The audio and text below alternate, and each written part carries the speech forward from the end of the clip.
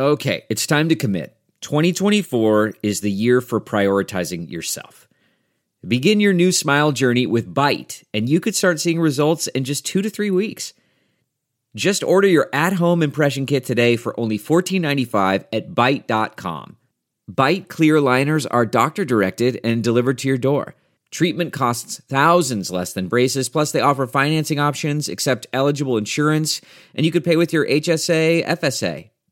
Get 80% off your impression kit when you use code WONDERY at Byte.com. That's BYTE.com. Start your confidence journey today with Byte.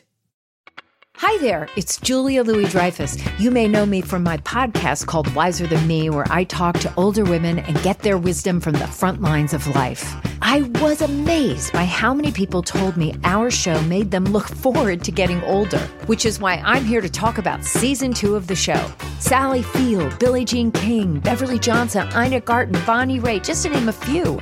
All hail old women. Wiser Than Me season 2 is out now from Lemonada Media.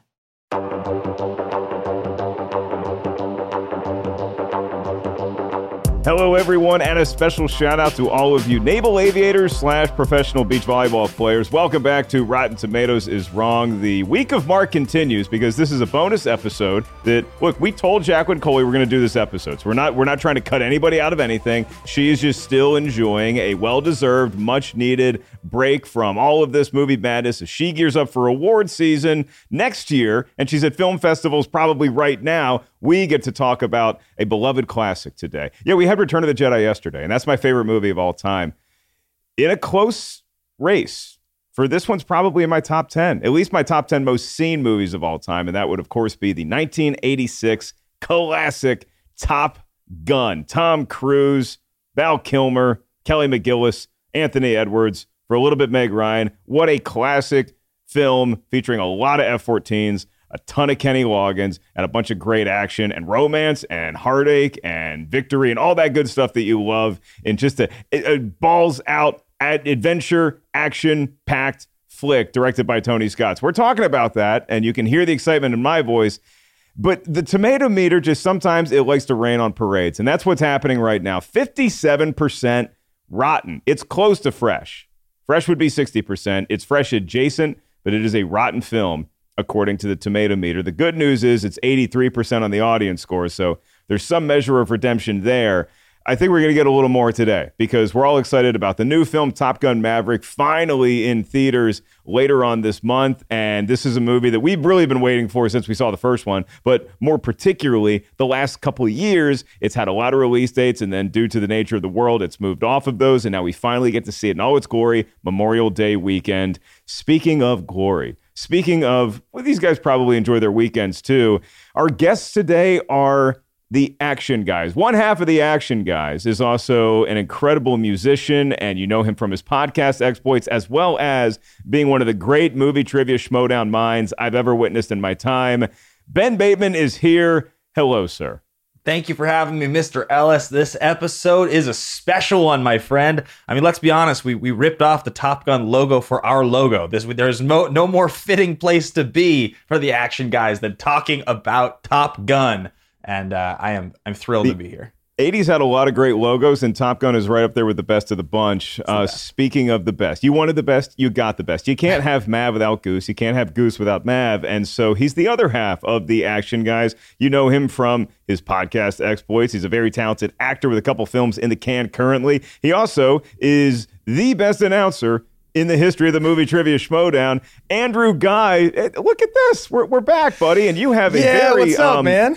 You have a very fervent love for Top Gun that is evident if you're watching us right now. Yeah, it's one of those things. Top Gun is a movie that it took me a long time to love, I think, as much as I do now. I love Tom Cruise. I love Tony Scott. I absolutely adore Val Kilmer. So everything about this movie, on paper, it seemed like it should be my favorite movie of all time. I think maybe just because it came out before I was born and it took me a few years to really fall in love with it. My love now for Top Gun is so full throttle. I won't do that anymore. I promise that'll be the last one. I don't mind the puns. I just mind the pointing out right off the bat that, oh, well, this was before I was born. So we get it. You're still in your prime. Congratulations. I'm 23 years old, Ellis, but I'm still really excited about living in Hollywood.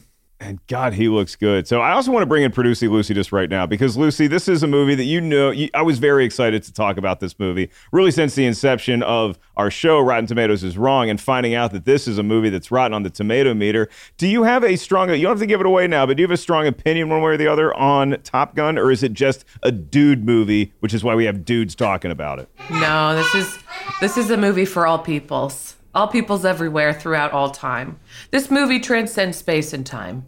It sounds like your household enjoys the film as well. Everybody it does. They're very loud. Lucy's Mansion getting very, very excited about it. So Top Gun, if you don't know, we're going to spoil the movie, and there's a part in the middle that I still get yelled at by younger fans saying, how could you ruin that part of the movie? We're going to do it. We're going to do it here today. Top Gun is the story of Lieutenant Pete Mitchell, call sign Maverick, his best bud Goose, and a whole bunch of other fighter pilots who go to Top Gun because they're the best of the best. They're training to be the ultimate naval aviators, and alongside of them is going to be Val Kilmer. You get Rick Rossovich, you get Wib Hubley, you get Barry Tubb. I remember most of the names, and then you have Tom Skerritt, Michael Ironside as their instructors, and of course Charlie is the call sign of the civilian, but she's like the civilian gets to look at all the classified stuff, played by Kelly McGillis. They love, they lose, and they end up winning it all at the end of the day, except not everybody's along for the entire ride, hence the dog tag throw that still gets me emotional to this very day. So the question is this, gentlemen, starting with you, Andrew. Simply put, is Rotten Tomatoes wrong about Top Gun with that 57%? So Rotten Tomatoes is 150% wrong on this. I mean, 57% is insulting. That means that over half the people that went and saw this movie, they were on the fence about whether they liked it or not, with it leaning towards maybe that one person being like, yeah, I guess it was okay. Like 57% is an insulting number for a lot of really bad films out there. To put Top Gun there is just, it's shocking. Like when I went and saw the numbers, I couldn't believe it. This movie is at the very least, a 78%, probably pushing to 84, in my opinion.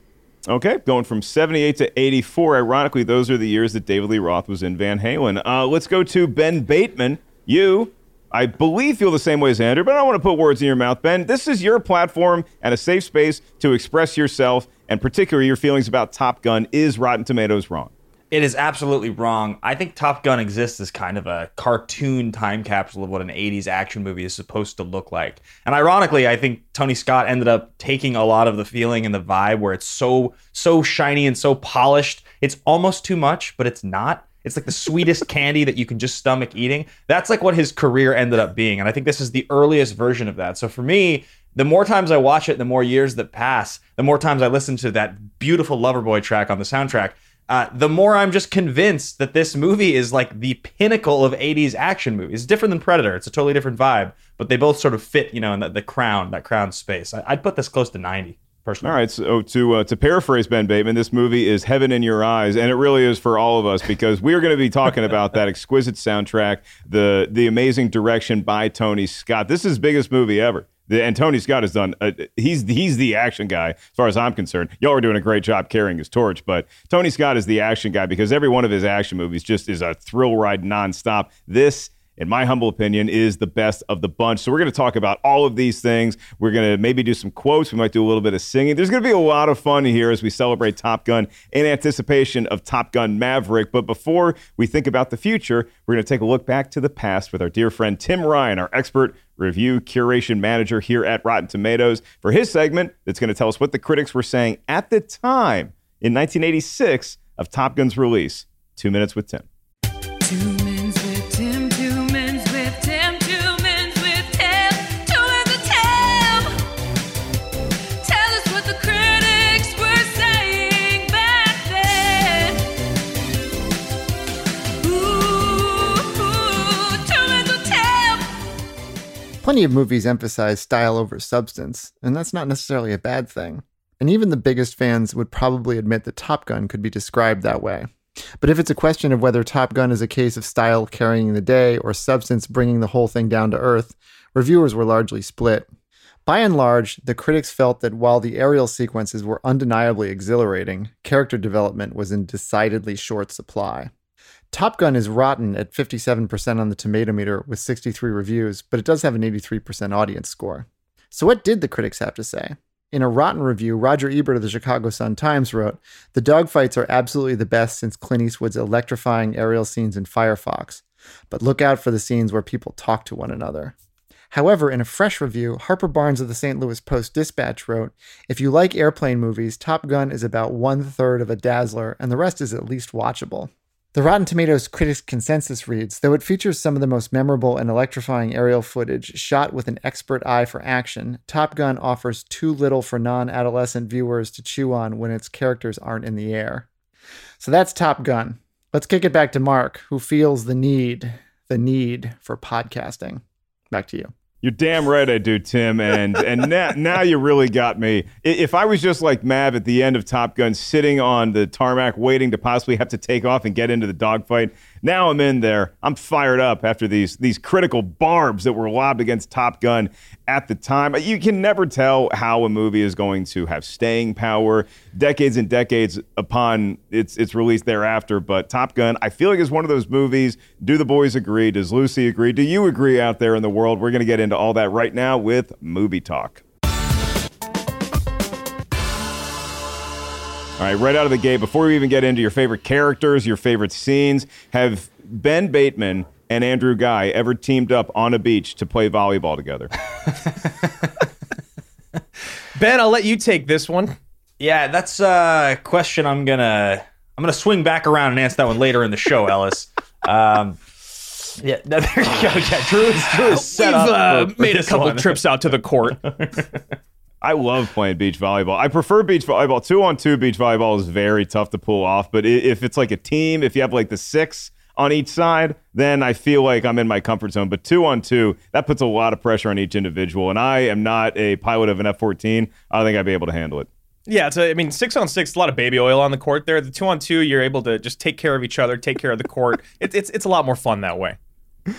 It really is an enjoyable experience watching this movie start to finish, and I love the way that this movie, it kicks off with a bang because we get to see some aerial high-flying acrobatics with the plane literally going inverted within the first 5 minutes of this movie, and then that's when we find out that despite the apprehension of some of the brass, Goose and Maverick, because Cougar washed out, are going to be sent to Miramar, California, just north of San Diego, to go to Top Gun, and from there our adventure ensues. So Ben Bateman, I'll put the question to you first. If you have to pick just one scene in all of Top Gun, and it can be spoiler heavy, it can be whatever scene you feel like, beginning, middle, or end, what is your favorite Top Gun part? It is such a tough question to answer, Mr. Ellis. I feel like I'm split between two, because there's the good stuff in Top Gun, which is like the fist pump action stuff. And then there's also the stuff that's so insanely over the top, like the campiest, absurd stuff. So I'm going to go with one of the good ones. I'll swing back around to the other one, maybe in another segment. I think I got to go with You Never Close Your Eyes, the song in the bar. I think there's just something about it that's just so ridiculous, over the top, memorable. Like, you feel the camaraderie. It's just great. Tom Cruise is a bad singer. He's horrible. It's shockingly bad. But I think that's the point, right? I think it's the same thing that happens when they have him do it in Jerry Maguire years later. They're like, you have to sing badly. That's the point here. And I think he does, and it's so charming. I don't know. There's like almost no more obnoxious, arrogant character in the history of cinema than Pete Mitchell. He kind of just defines that. And the arrogance to pull that move in a bar with all the support, I don't know. And then with Goose, he stops him. It's just so good. I'll never get over that scene. I think it's my favorite in the movie. Excuse me, miss. Hey. Don't worry, I'll take care of this. You never close your eyes anymore when I kiss your lips. There's no tenderness like before in your fingertips. You're trying hard not to show it, baby. But baby, believe me, I know it. The support is what really wins me over in that scene, Andrew. It's because like we know that Mav and Goose have done this trick in the bar when he's trying to impress, in this case, Kelly McGillis. He doesn't realize at the time that she's on a date with an older guy. And the whole team, all the naval who are in insane competition trying to get their name on the wall to be the best of the best pilots. They're all singing along, but you don't see Iceman singing. And that's the difference, I think, between the arrogance of Iceman versus Maverick. Maverick is not only arrogant in his own abilities, he thinks he's a uniter. He thinks he can get everybody involved on the same team. Iceman, cool, calculated, calm. He knows he's the best, but he's not going to try to get anybody else up to his level. Yeah, he's not going to stoop down to the level of singing this absurd song in a bar. The people come to Iceman. He just sits back with his vodka is on the rocks, I think is what everyone was drinking in that scene, was just like vodka straight on the rocks. Yeah, these are pilots, the most precision aviators in the world. They just drink straight vodka. That's definitely they're like good, having the conversation combo. between Goose and Maverick and Iceman, and they're just like taking a shot every 10 seconds. It's pretty impressive. Oh, sorry. I was going to say, that Iceman's sitting there looking at Maverick the whole time, and he's like, I'd never do it because I'm too cool. But you know that in his mind, he's like, God, I wish I could be that cool. I wish I could do it, but I got my brand. He's got his. I can't do that thing that he's doing. And that's a pivotal scene because we see the matchup, the one-on-one between Maverick and Iceman. We see the one-on-one of Rios, which is the pilot who is sitting right behind the pilot. It's like your backup that's right there that does all the more technical stuff and is probably worried about your how much gas you have left. I've never flown a jet, in case y'all can't tell. And you have Goose versus Slider there, and they square off for a little bit. So that really sets the table as far as the game goes, as far as who is going to be on top. Who's going to come out of this with the real Top Gun attitude? Andrew Guy, if I take you out of that bar and I put you in any other scene in this movie, what's your favorite? It's the next scene. It's the morning after when they're there on the base and Charlie shows up and she gets introduced and Maverick like slinks down in his chair and puts on the shades. He like doesn't want to be seen. He doesn't want to be acknowledged. But then of course, because he is Maverick, because he has the biggest ego in the room, the moment that one thing is said that is incorrect in his mind, his whole monologue about the MiG and flying next to it and going upside down and watching it do an inverted dive and all that stuff is so good because there's so much like tension between him and McGillis, him and Charlie there, but she's like intrigued by what's happening. I just think it's one of the best scenes in the movie when you talk about how it's acted and the way it kind of makes you feel uncomfortable, but you're also like, man, he really is an awesome pilot. Like he knows more than she knows, and she has the clearance for everything. I just love that scene because it's the power dynamic continuing from the night before at the bar. Excuse me, Lieutenant. Is there something wrong? Yes, ma'am. The data on the MiG is inaccurate. How's that, Lieutenant? Well, I just happened to see a MiG-28 Sorry, Goose. We happened to see a MiG-28 do a 4G negative dive. Where did you see this? That's classified. It's what? It's classified. I could tell you, but then I'd have to kill you. Lieutenant, I have top secret clearance. The Pentagon sees to it that I know more than you. Oh, ma'am, it doesn't seem so in this case now, does it? Yeah, Mav knows everything about flying a plane. He maybe have a little catch up to do as far as the dating and relationship advice goes, because it's such a great juxtaposition of seeing him hit on her with absolutely no luck at the bar the night before, and then she ends up being the instructor the next day, and the look that Goose gives because he recognizes her from the bar, then he's looking over at Mav, and Goose is having a great time in that morning meeting, even though, like you all pointed out, every one of those pilots must be insanely hungover. And then, it's casual. I'm hungover. I can go to Dunkin' Donuts. These guys are hungover, and they're flying jets, which is sort of a shocking moment here in the history of RT is Wrong that neither one of y'all picked an actual aerial combat scene. I love the training hops that they take, but that's where this movie... It does get a little tough to rewatch time and time again, simply because I know what's coming. And so I hate seeing the training sequence where Goose ends up meeting his demise. The one before that, where it is set to the instrumentation of Cheap Trick's Mighty Wings, which is a very underrated song on that soundtrack. It might be the best song on the whole soundtrack. I love that because that's when we get to see how good everybody is, but also how incredible the instructors are, how great Michael Ironside's Jester is, and how great Tom Skerritt, close personal friend of mine's, Viper is. And so getting to see all of those elements in play one of my favorites. And then we build up to this incredible climax where Goose dies and Mav couldn't save him, and Mav is beating himself up. And we get a pep talk from Viper at Viper's house. That's another one. And Ben, this might go more towards your favorite campy scenes in the movie. I love the scene where Mav goes. And we don't know why he's going to Viper's house. Maybe he wants to quit. Maybe he just wants a pep talk from his coach. But he's greeted at the door by Viper's wife. And Viper's wife calls him Maverick. And I'm like, this is hysterical that these call signs extend to immediate family members. Like, I bet Viper's wife has not called him by his actual name in 30 years. I bet he makes his family members refer to him as Viper and refer to all of his students as their call signs. Well, hi, Maverick. Come on in. How are you doing? Good. You sure you're feeling okay? Fine. Great. Jamie, come on. Can I get you a drink or No, thank you. else like that? Okay, well, why don't you just Thank you very much. make yourself comfortable because Mike will be right down, okay? Great. Thank you. Ben, am I seeing this? Am I looking too deep into this? No, I think you're dead right. I know that the story goes that, you know, Kilmer was referred to as Iceman in every airport for 36 years by every pilot that he ever met. I mean, like, these are nicknames that went beyond the movie, and I think we could all be so lucky. I mean, you mentioned the movie Trivia Schmodown, Ellis. If someday I'm walking through the airport in 20 years and some random person calls me boss, I mean, I'll know I did something right. And that's only, just an ounce of what these men got to experience in the film. So I don't think you're wrong about that at all. Yeah, choose your nicknames wisely, because I guarantee you in 20 years, I'll be walking through an airport and a bunch of people are going to shout baby carrots at me and probably throw a couple vegetables my way. Andrew, do you have an alternative scene that sort of harkens to what Ben was talking about, where it's like, maybe it can be read that it is over the top, but you enjoy it nonetheless? I mean, it's the beach volleyball scene, right? Like, it's incredible. It's absolutely incredible, and it goes like, it's the greatest back-to-back song because it's playing with the boys, and then it goes to Take My Breath Away, and then you get sitting on the dock of the bay, and then it goes back to Take My Breath Away.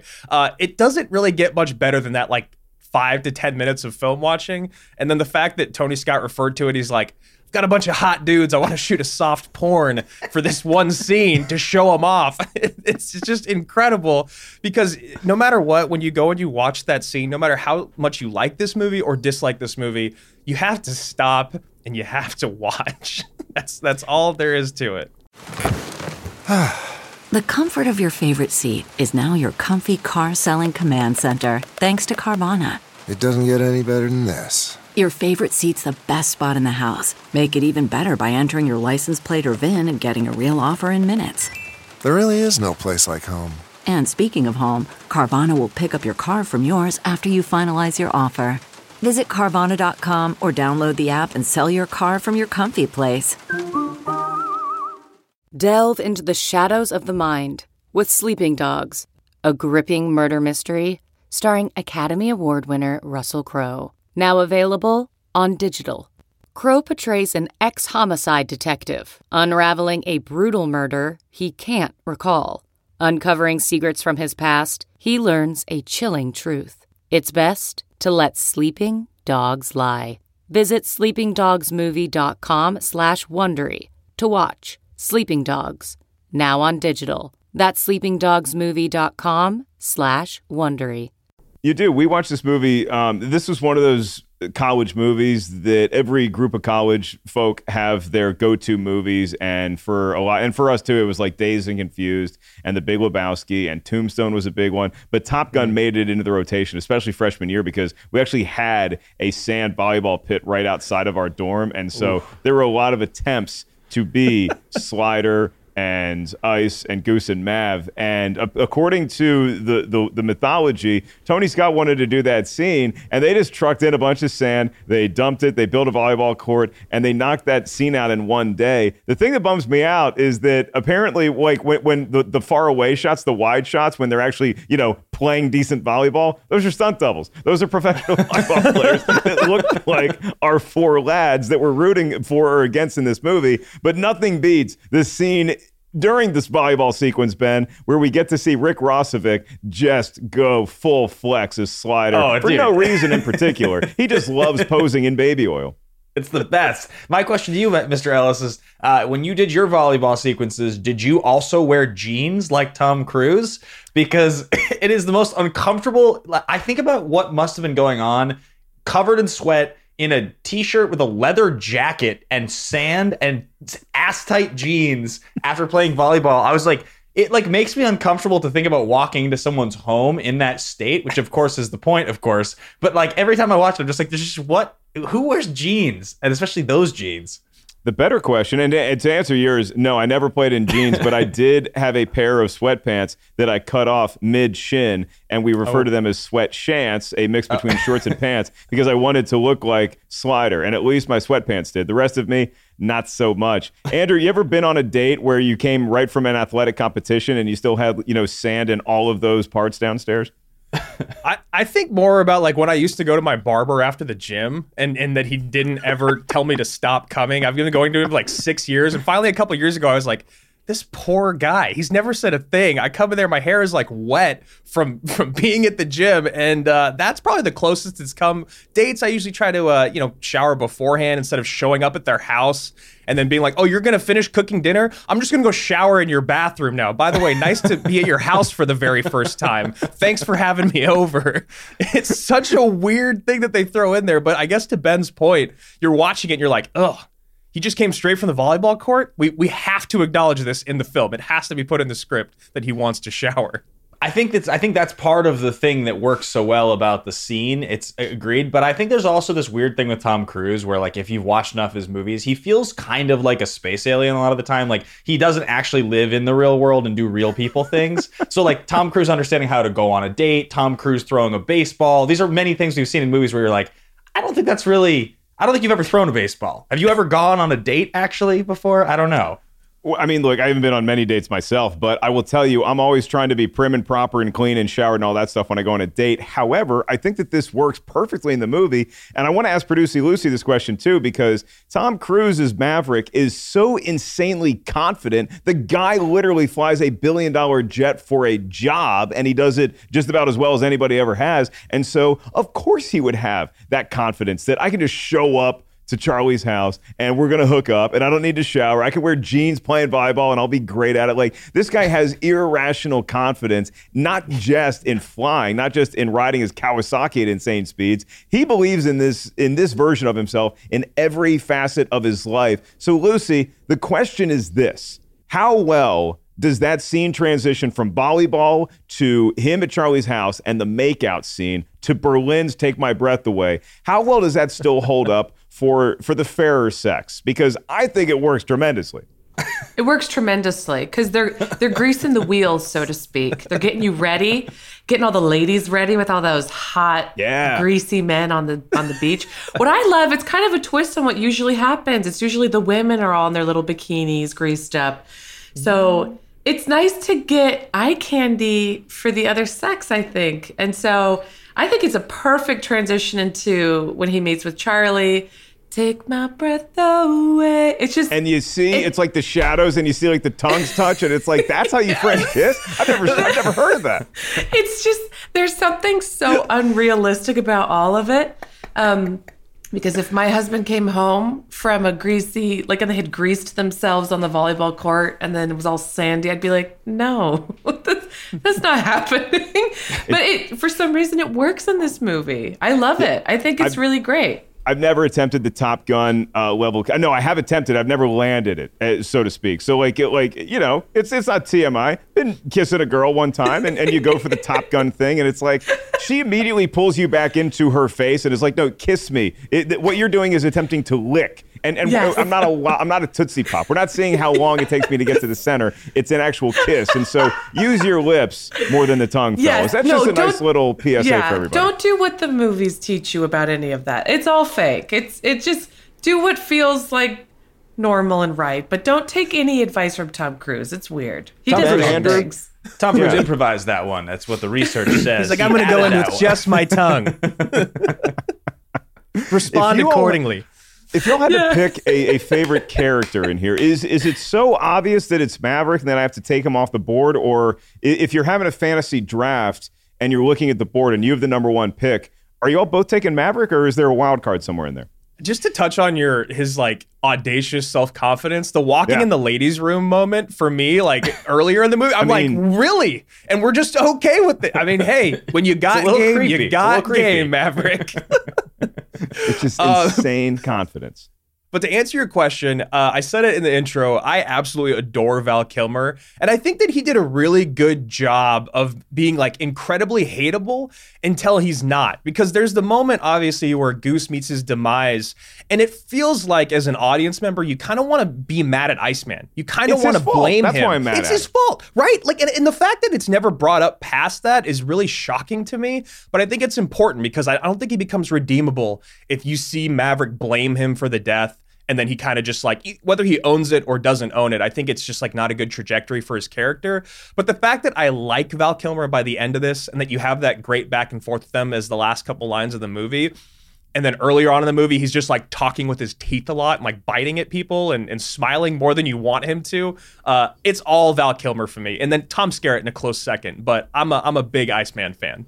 Ben, I literally have never had this thought, and I'm sure a bunch of articles have been written comparing these two characters, but something about Andrew's talking, or maybe it was me not paying attention to him, as I frequently do on the Schmodown, is I would say Val Kilmer is Iceman, is the American Ivan Drago, because same haircut, same chiseled look, great chin, blonde, but at the end... Killed your best friend. The best friend. And so like you sort of have a lot of correlation here, but by the end, obviously, we get that great moment where they do embrace and I wonder if they did have like a come to Jesus talk about, hey, look, it was neither one of our faults. It was just, that's what happens when you're training. Yeah, I mean, I think there are some definite similarities there, Ellis, and I think that some of those archetypes that we've seen throughout '80s films, there's a reason they're similar. That's what the masses wanted. Those movies were only 1 year apart. It's not surprising. Can you imagine if we did get the come to Jesus moment between Rocky and Drago in a later movie, though? I mean, like obviously we didn't get that in Creed 2, and they cut the scene where those guys fight in the hospital. But I just would love to see those guys somehow like on an action mission together at this point. They could still do it. Well, we get the Expendables. We get to see them. Yeah. We get to pretend. When I'm watching an Expendables movie and it's Sly and it's Dolph, I'm just pretending it's Rocky and Drago, and they patch things up, and the government goes to Rocky Balboa with his 30,000 concussions and his age 80, and they're like, hey, you're the only one for this mission. We're going to pair you with the transporter guy, and you bring a bunch of your friends, and you go get this person out of this scary situation. You can't not talk about Top Gun without bringing up a couple different things, but the soundtrack is a legendarily great and it's one of the top selling movie soundtracks of all time. It's since been passed by The Bodyguard and by Titanic, but those might be still the top two. You got some Disney ones that I'm sure are way up there, but this is a platinum selling album. What's the best cut off of Top Gun? Is it in fact Danger Zone? Ben Bateman, to you first. I'm going to jump in here first, Ellis. He said you could go first. I was just that excited, okay? No. There's two O's in Goose, boys. I've got this soundtrack. I have the CD of this soundtrack, and I don't even have a CD player, and it's still with me here in Los Angeles. I brought it with me. I enjoy the soundtrack so very much. Obviously, the two Loggins tracks are incredible. I mentioned the Loverboy track, Heaven in Your Eyes, and you already called out Mighty Wings. I don't even know where you start. I think probably over the years, the one that I have found myself singing the most times is Loverboy, Heaven in Your Eyes, because it represents all of those 80s, 90s things about like Bolton songs that are just so fun to sing, and especially because I like to sing. So it's a great shower song. And you're very good at it. I appreciate that. Thank you. No, I love that one. I do think probably if we're going to go with one of the more popular tracks, you got to go Playing with the Boys. That's like, it's the volleyball song. It's so good. But if I had to pick just one, it would be Loverboy. You've said that 3 times. You're going to take all of my songs. Andrew, I think he's sticking with Loverboy here, which opens the door very wide for Andrew Guy to come in here. I'm 100% going Take My Breath Away. Whether it's Lucy singing it or on the soundtrack, I'm very okay with both of them. It's just incredible. And then, like, the fact that song came from the movie, I mean, that's almost the best thing about Top Gun. Almost. But the story goes, Lucy, that Berlin, the band, was approached by the producers and given the option. Do they want to tackle Danger Zone or Take My Breath Away, and they were hoping that they were going to take Danger Zone. And so Berlin is like, oh no, Take My Breath Away. That's us. That's it. We kiss with just tongues over here all the time. That is what they said they wanted to do. And so then they're like, oh, I guess we got to scramble. And so then enter Kenny Loggins, the king of 1980 soundtracks. And then you get Danger Zone. Does Producy Lucy stick with Andrew Guy's pick of Take My Breath Away for the best cut off of the Top Gun soundtrack? I mean, the smart part of my brain is like, yeah, but I'm also an Archer fan. And that's actually where I first heard, because Archer, the character, the animated adult show, he's always like, Danger Zone. That's the first time I ever heard it, because I saw Top Gun as an adult. I'm obsessed with Danger Zone. I think it's the greatest. I didn't know it was a real song, and I didn't understand that Archer loves Top Gun and wants to be Tom Cruise in that movie. So when I finally watched the film and I heard it, I was like, wait, it's a real song. This is awesome. I love Danger Zone. It's the best way to kick the movie off, and then we get little hints of it sprinkled in throughout. Let's not forget about, I know it wasn't written for the movie, let's not forget about how great the Righteous Brothers are, closing the thing out with You've Lost That Love and Feeling. They sing it a little better. I think Bill Medley's voice a little bit better than Tom Cruise's, at least before Tom Cruise became Stacey Jacks. But look, I'm friends with all of you. You're missing the boat here. It's simple, and the answer is Harold Faltermeyer composing and Steve Stevens shredding that guitar for the Top Gun anthem. I have no idea why people say this is something of its time. This, to me, is an all-time great guitar track. I still put it on more often than not. If I do anything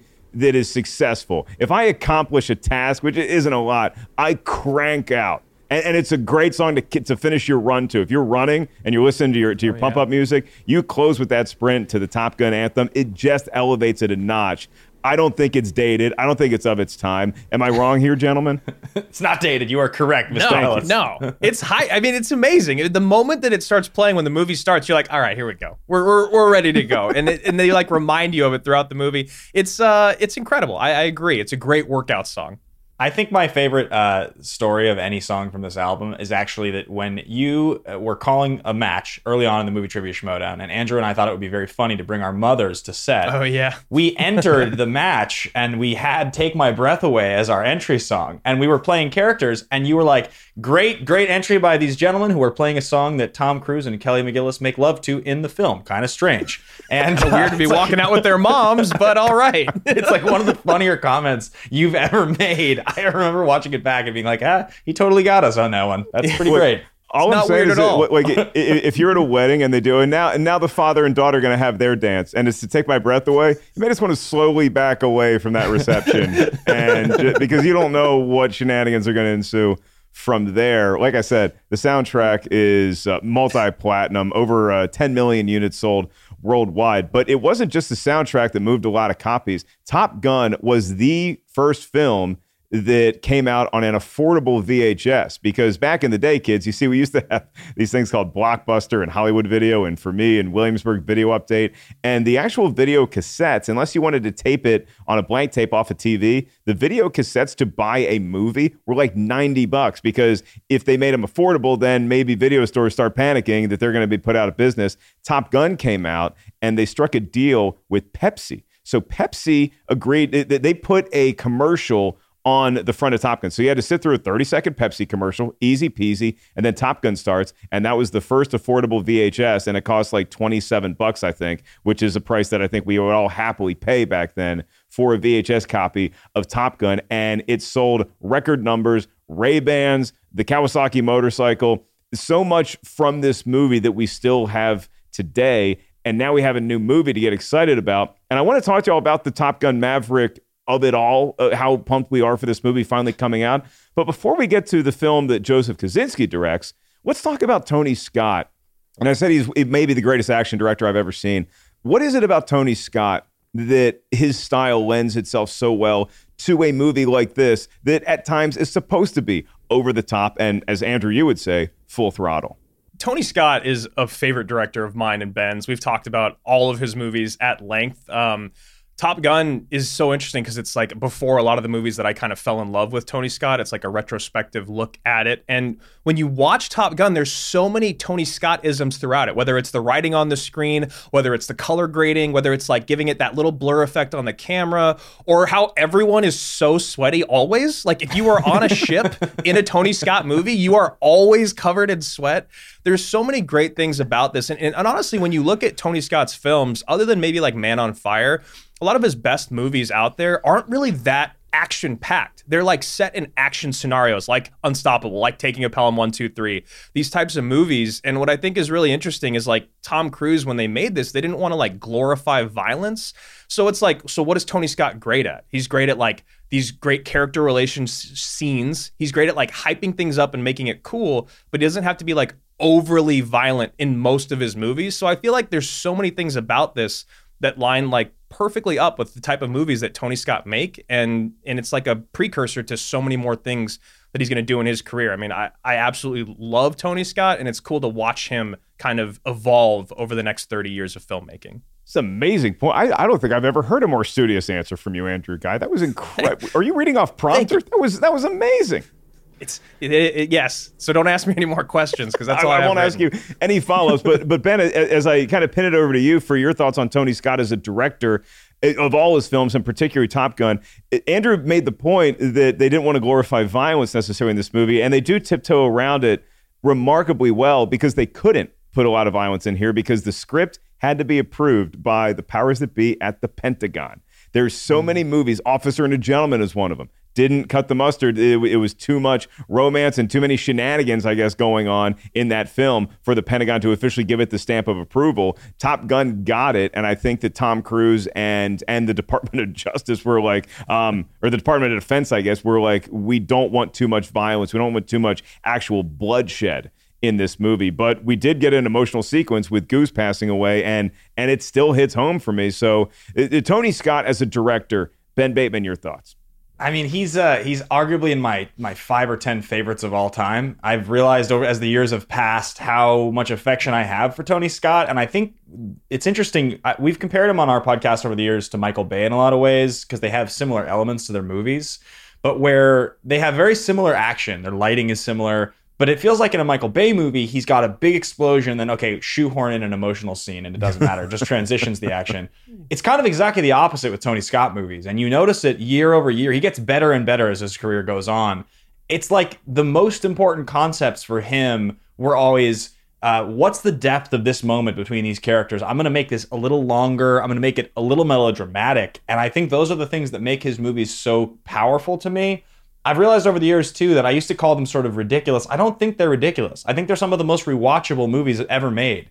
You know, he made 5 movies with Denzel Washington. You mentioned Pelham 1, 2, 3, Deja Vu, Crimson Tide. Even the worst of those 5 movies, which is probably Pelham 1, 2, 3, is super rewatchable. I mean, I love kind of almost every movie that guy ever made. I think he swings for the fences, and you hear stories about him as a director really just being kind of a wild man, and I think you can feel it in some of his choices sometimes. But I think there's an emotional depth to the scene you're talking about with, you know, after Goose's death with Maverick and Meg Ryan, and it's reflected in almost every one of his movies. You get some scene like that really stands out, and there's an emotional weight to his filmmaking that is the most endearing quality I think he has.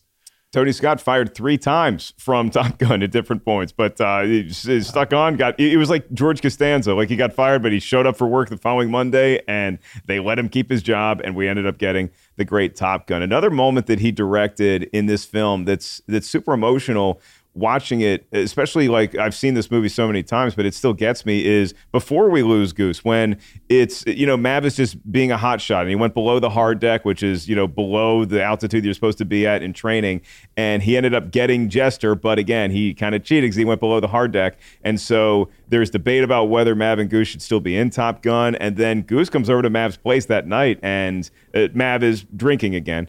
And, you know, it's like, dude, every time I go up there with you, it's like you're flying against the ghost because, you know, Mav somewhere is still missing his daddy, Duke Mitchell, who was maybe the best pilot that ever lived. And so it really gets you. It really still gets you to this day. But the most emotional impact in this movie is when we lose Goose, and then we see Meg Ryan plays his young wife in there. He's got a kid. My question to you fellas is this. and we haven't seen Top Gun Maverick yet, none of us. At some point, does Maverick hook up with Meg Ryan's character? Does Mav sleep with Goose's wife? You set that up for such a different question than I thought you were going to ask. Yeah, no, I don't think he does, man. I think that's probably territory you do not cross. That's below the hard deck, if you will. I disagree with you on that one. I think there's going to be a sequence. I wouldn't even be surprised if Maverick ends up with her. I don't just you say sleeps with her, but I just think that there's a grieving process. They both love this person they lost. I could easily see, Mav has to grow up. He helps. I don't know. I think maybe they end up together, honestly. All right. Well, I'll tell you this. If the movie was directed by Michael Bay, that definitely happens. Why? Because we've already seen it, and it's called Pearl Harbor. So this is a fun setup that we wanted to do as we give our last thoughts here on Top Gun before we transition to Mailbag. Producer Lucy had the idea of giving us a Top Gun quote that she wants us each to deliver. Top Gun is a very quotable movie, along with its rewatchability. Those two tend to go hand in hand. So, Producer Lucy, you wanted to hear the line at the end that is when we're celebrating, when we won, the other side, in quotes, has been taken down, courtesy of Mav and Ice's heroics. And this is when Mav and Ice finally embrace with everybody around them like we just won a championship. That's the line you want these fellas to read? Yeah, the one where there's the most sexual tension between Iceman and Maverick. Oh, yeah. Oh, yeah. All right, so here's how I think we do it. I need Ben to prompt Andrew. So, Andrew, you're going to go first, and then Andrew's going to prompt Ben. So the prompt is obviously, you two know the line. I just want to see who's a better Mav and who's a better Iceman. So, Ben Bateman, at your ready, give it all you got. So I'm saying to him, Maverick, you can be my wingman anytime. You nailed it. You crushed it. Maverick says that to, you guys are cut. All right, back to one. Ben is going to be saying the line that Maverick, that Iceman says to Maverick, and then Andrew will reply with Maverick's retort. All right. Ready? Here we go. Maverick, you can be my wingman anytime. Bullshit. You can be mine. That's pretty good. Strong reading. Pretty good, and Ben with a very nice prompt for Andrew there. That's a good scene partner. All right, Andrew, now it's your turn. I'm not as good of an actor as him, so this is he's gonna outdo me on this. All right, this is a professional actor we're dealing with, kids. Yeah. You're still dangerous, but you could be my wingman anytime. Bullshit. You can be mine. I don't know who won that, Lucy, because Ben went up a notch. Ben went up in his register as a trained singer to hit that Tom Cruise. Oprah Tom Cruise. You know what? I'm going to cast, because I'm going to have to cast both of you. Mm-hmm. I'm going to cast Ben as Maverick. Okay. Andrew is Iceman, but only because your Iceman was really good. That was amazing. And let's be honest, Andrew is much happier being cast as Iceman. I don't think there's any question about that. Oh, he's thrilled about it, and I guess that means that I'm either Hollywood or Wolfman, because I'm the guy that they have to go pick up in the ocean to come back. It's like, hey guys, put a couple beers on ice for me because I got shot down, but I'll be there in a couple hours. Don't worry about me. Yeah. I love that, and I also love that Mav is waiting on the tarmac because he's pretty much the backup, and he has to go into the game to hit the game-winning shot. And the way that they radio in that it's like time for Mav to go and take off because Hollywood Wolfman got shut down. I do not know how pilots, they have to rely on their instincts. You cannot understand a word that they are saying over that radio. No. It's just like, Hollywood Wolfman, and it's like, I guess that means go. We take off now? Yeah. I mean, that's a language that I don't know. I can't understand it at all. That's what I have captions on for. Well, you both are great at talking film, and this was what a nice walk down memory lane. And as we look forward to Top Gun Maverick, I mean, our expectations, no pun intended, are sky high about this, right, fellas? Ben, I know you and I were talking. I get to see this movie as of the tape. By the time this episode comes out, I will have seen Top Gun Maverick. Wow. I am seeing it this week. I'm seeing it on Saturday of this recording. So I am like, it's going to be, you know how you get a free refill of large popcorn? I'm not relying on that. I'm getting 2 tubs to kick off, and then I'm going into the theater. Ben Bateman, your expectations for Top Gun Maverick? You know, normally, if this was any franchise other than one led by Tom Cruise, I would say I'm extremely skeptical. I think sequels that come this far, like this many years later, it's just they usually don't work out. But there's something about this movie. There's something about the involvement of Cruise, the trailers I've seen, the buzz I'm hearing. I think this movie is going to be great. I really think, at worst, I think this movie is going to be highly entertaining. But I think this movie might actually just be great. There's so many choices that they made in this movie that I really love. Like, I think Miles Teller as a casting choice is phenomenal for that role. Yeah.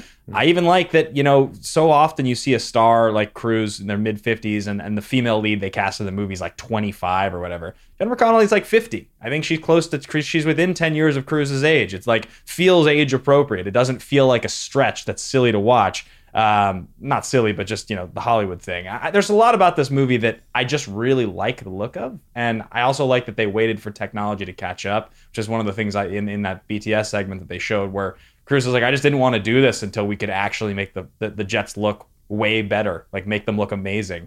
And I think it's going to be awesome for that reason. Yeah, so it's not going to be The Mummy where it's like he's dating someone fresh out of college. So that's good news, but I'm just fair warning to Jennifer Connelly. You never know when Meg Ryan could show up. So, Andrew Guy, you're in the theater. You're about to see Top Gun Maverick. What's going through your mind? It's fascinating because we listen to those the reviews at the top of the show, and I find that those reviews haven't really aged well, and maybe it's because like the dogfighting now in 2022 when you watch an 86 film isn't quite as impressive. We've always said that the best moments in action movies are the moments in between the action. Well, with Top Gun Maverick, I think it's going to be a beautiful blend of both. I mean, you look at the behind-the-scenes stuff that they're doing, the camera work, the fact that they're actually in these jets, the actors are being their own cinematographers. That action is going to be absolutely incredible, breathtaking. But then you also have the fact that Goose's son is going to be there. So you're going to cry. I just, honestly, my expectations are through the roof. I think it's going to be really great. The only thing is that, rest in peace. I wish that Tony Scott was directing it, but I think since he's going to do a good job. And I think a lot of the conversations that Tom Cruise and Tony Scott had leading up to Tony Scott's tragic passing were about Top Gun 2. So this does feel like sort of a nod to Tony Scott alongside a movie that we all anticipate is going to be a gigantic blockbuster and one of the highest grossing movies of the summer. On that note, I do have a trivia question about Tony Scott that we'll get to right after we read this mailbag. Hit us, Brian. Alex Hellier, the professor, strikes again with his Year 9 student. This is also titled M. So this is student M, but it's a different student M. If you listen to our episode that dropped yesterday, Return of the Jedi, that was also an M student. This is a different M student in Alex Hellier's Year 9 class. This whole class loves the show, and we love them for it. They're fresh members of our catch-up crew. Here's what this student M had to say. Rotten Tomatoes is wrong.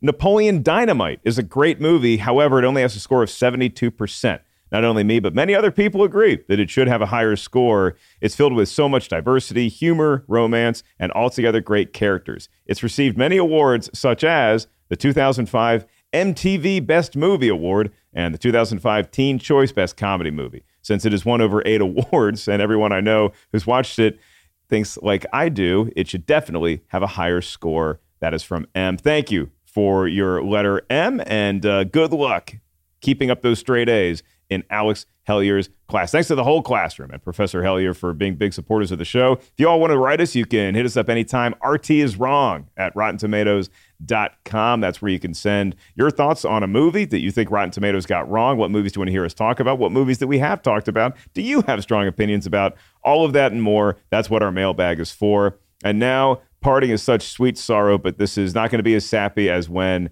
we throw the dog tags into the water. Ben, Andrew, you both love movie trivia. Ben, you're one of the best I've ever seen at it. Andrew, you're the best at reading the questions. So here is my Tony Scott trivia question for you both. Top Gun, still, and now always, will be Tony Scott's highest grossing film worldwide.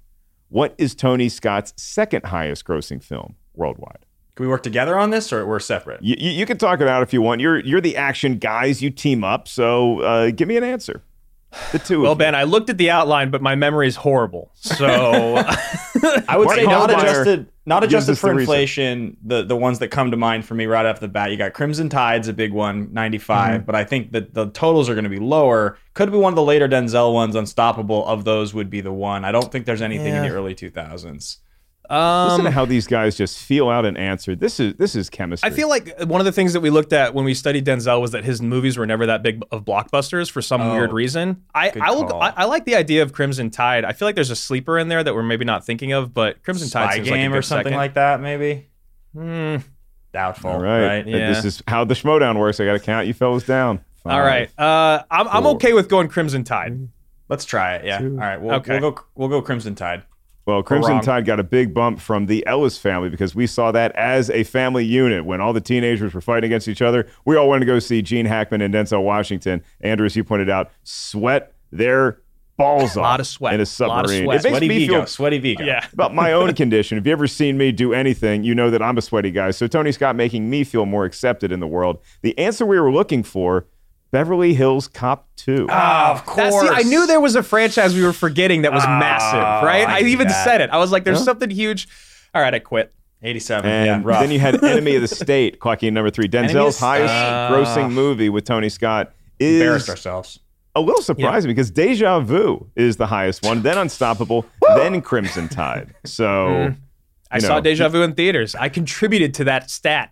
I watched Deja Vu for the 7th time about 3 days ago. One of my favorites. It may be the last VHS I own, and that's all thanks to Top Gun, making it palatable for the masses. So this was, if there was an episode to have both you fellas debut on RT is Wrong, this is the one. Thank you all so much for lending your talents to this podcast. Where can everybody find all the stuff you're working on? I'll let y'all do it as individuals. So Andrew, why don't you kick off? I know you got a bunch of projects in the can. Yeah, I got a couple movies coming out. There's one called A Bogota Trip. The other one's called Always Lola, so keep your eyes out for those. And then Ben and I do a podcast every single week, roughly. You know, we take, sometimes it'll be every other week, but it's called The Best and the Worst, where we take anything in film history, whether it's an actor, a director, or franchise, and we rate the best and the worst of them. We recently did Guillermo del Toro. We're going to do Michael Bay, and I know that we're going to do Tony Scott when Maverick comes out. So, yeah, check out The Best and the Worst podcast. And yeah, thanks so much for having us, man. This was an absolute blast. And Ben, you just released a bunch of a crop of new songs that sound great. I did, yeah. I put my first song out back in April of 21, and I'm going on tour this summer. Those dates are available in the link tree in my bio. So follow me at Ben Bateman Media everywhere that I am. Drew mentioned the podcast that we do, The Best and the Worst. That's kind of my weekly hour-long movie talk. And I started posting these little minute-long movie reviews on TikTok recently. So check that out as well. It's the same handle everywhere. So. At some point, I'm getting into the TikTok. I've just been resisting it as long as I can. So those are the action guys. That is Ben Bateman and Andrew Guy. Follow them across all social media platforms. As for me, upcoming tour dates, markellis.live. Thanks to everybody who came out. This is now this past weekend to the Netflix Comedy Festival. I was lucky enough to perform on a couple of those shows. And then we got some more dates coming up later this summer and early in the fall. Hook. Everybody is talking about Hook, including you folks who sent in your video responses to how you feel about Hook, one of Steven Spielberg's very few rotten movies. That Hook episode is coming soon, but you still have time to submit your thoughts on Hook before we get it. Maybe you end up in an episode of Rotten Tomatoes is Wrong. Next week, I mean, Lucy, we may as well just have the action guys hang out for next week's episode too, because we're talking about the films of Dwayne "The Rock" Johnson. It's your favorite movie, not The Rock movie, which is Michael Bay's best movie. Your favorite Dwayne Johnson movie. We're talking about the best and the worst of The Rock. So we'll smell that cooking next week. In the meantime, you know what? I usually sign us off here by thanking producer Lucy and our engineer Brian Perez and the whole staff here at Rotten Tomatoes and you, the listeners, for rating, reviewing, subscribing, all that good stuff. But I think instead, let's give Ben Bateman another crack at singing like Tom Cruise in the bar to lead us out here. Ben, at your ready. Just pretend like Kelly McGillis is there at the bar. Andrew's right next to you. He's Goose. I'm Iceman in the corner, just paying attention to my vodka and nothing else. You never close your eyes anymore when I kiss your lips. Can I do it worse than that, like maybe? A righteous brother.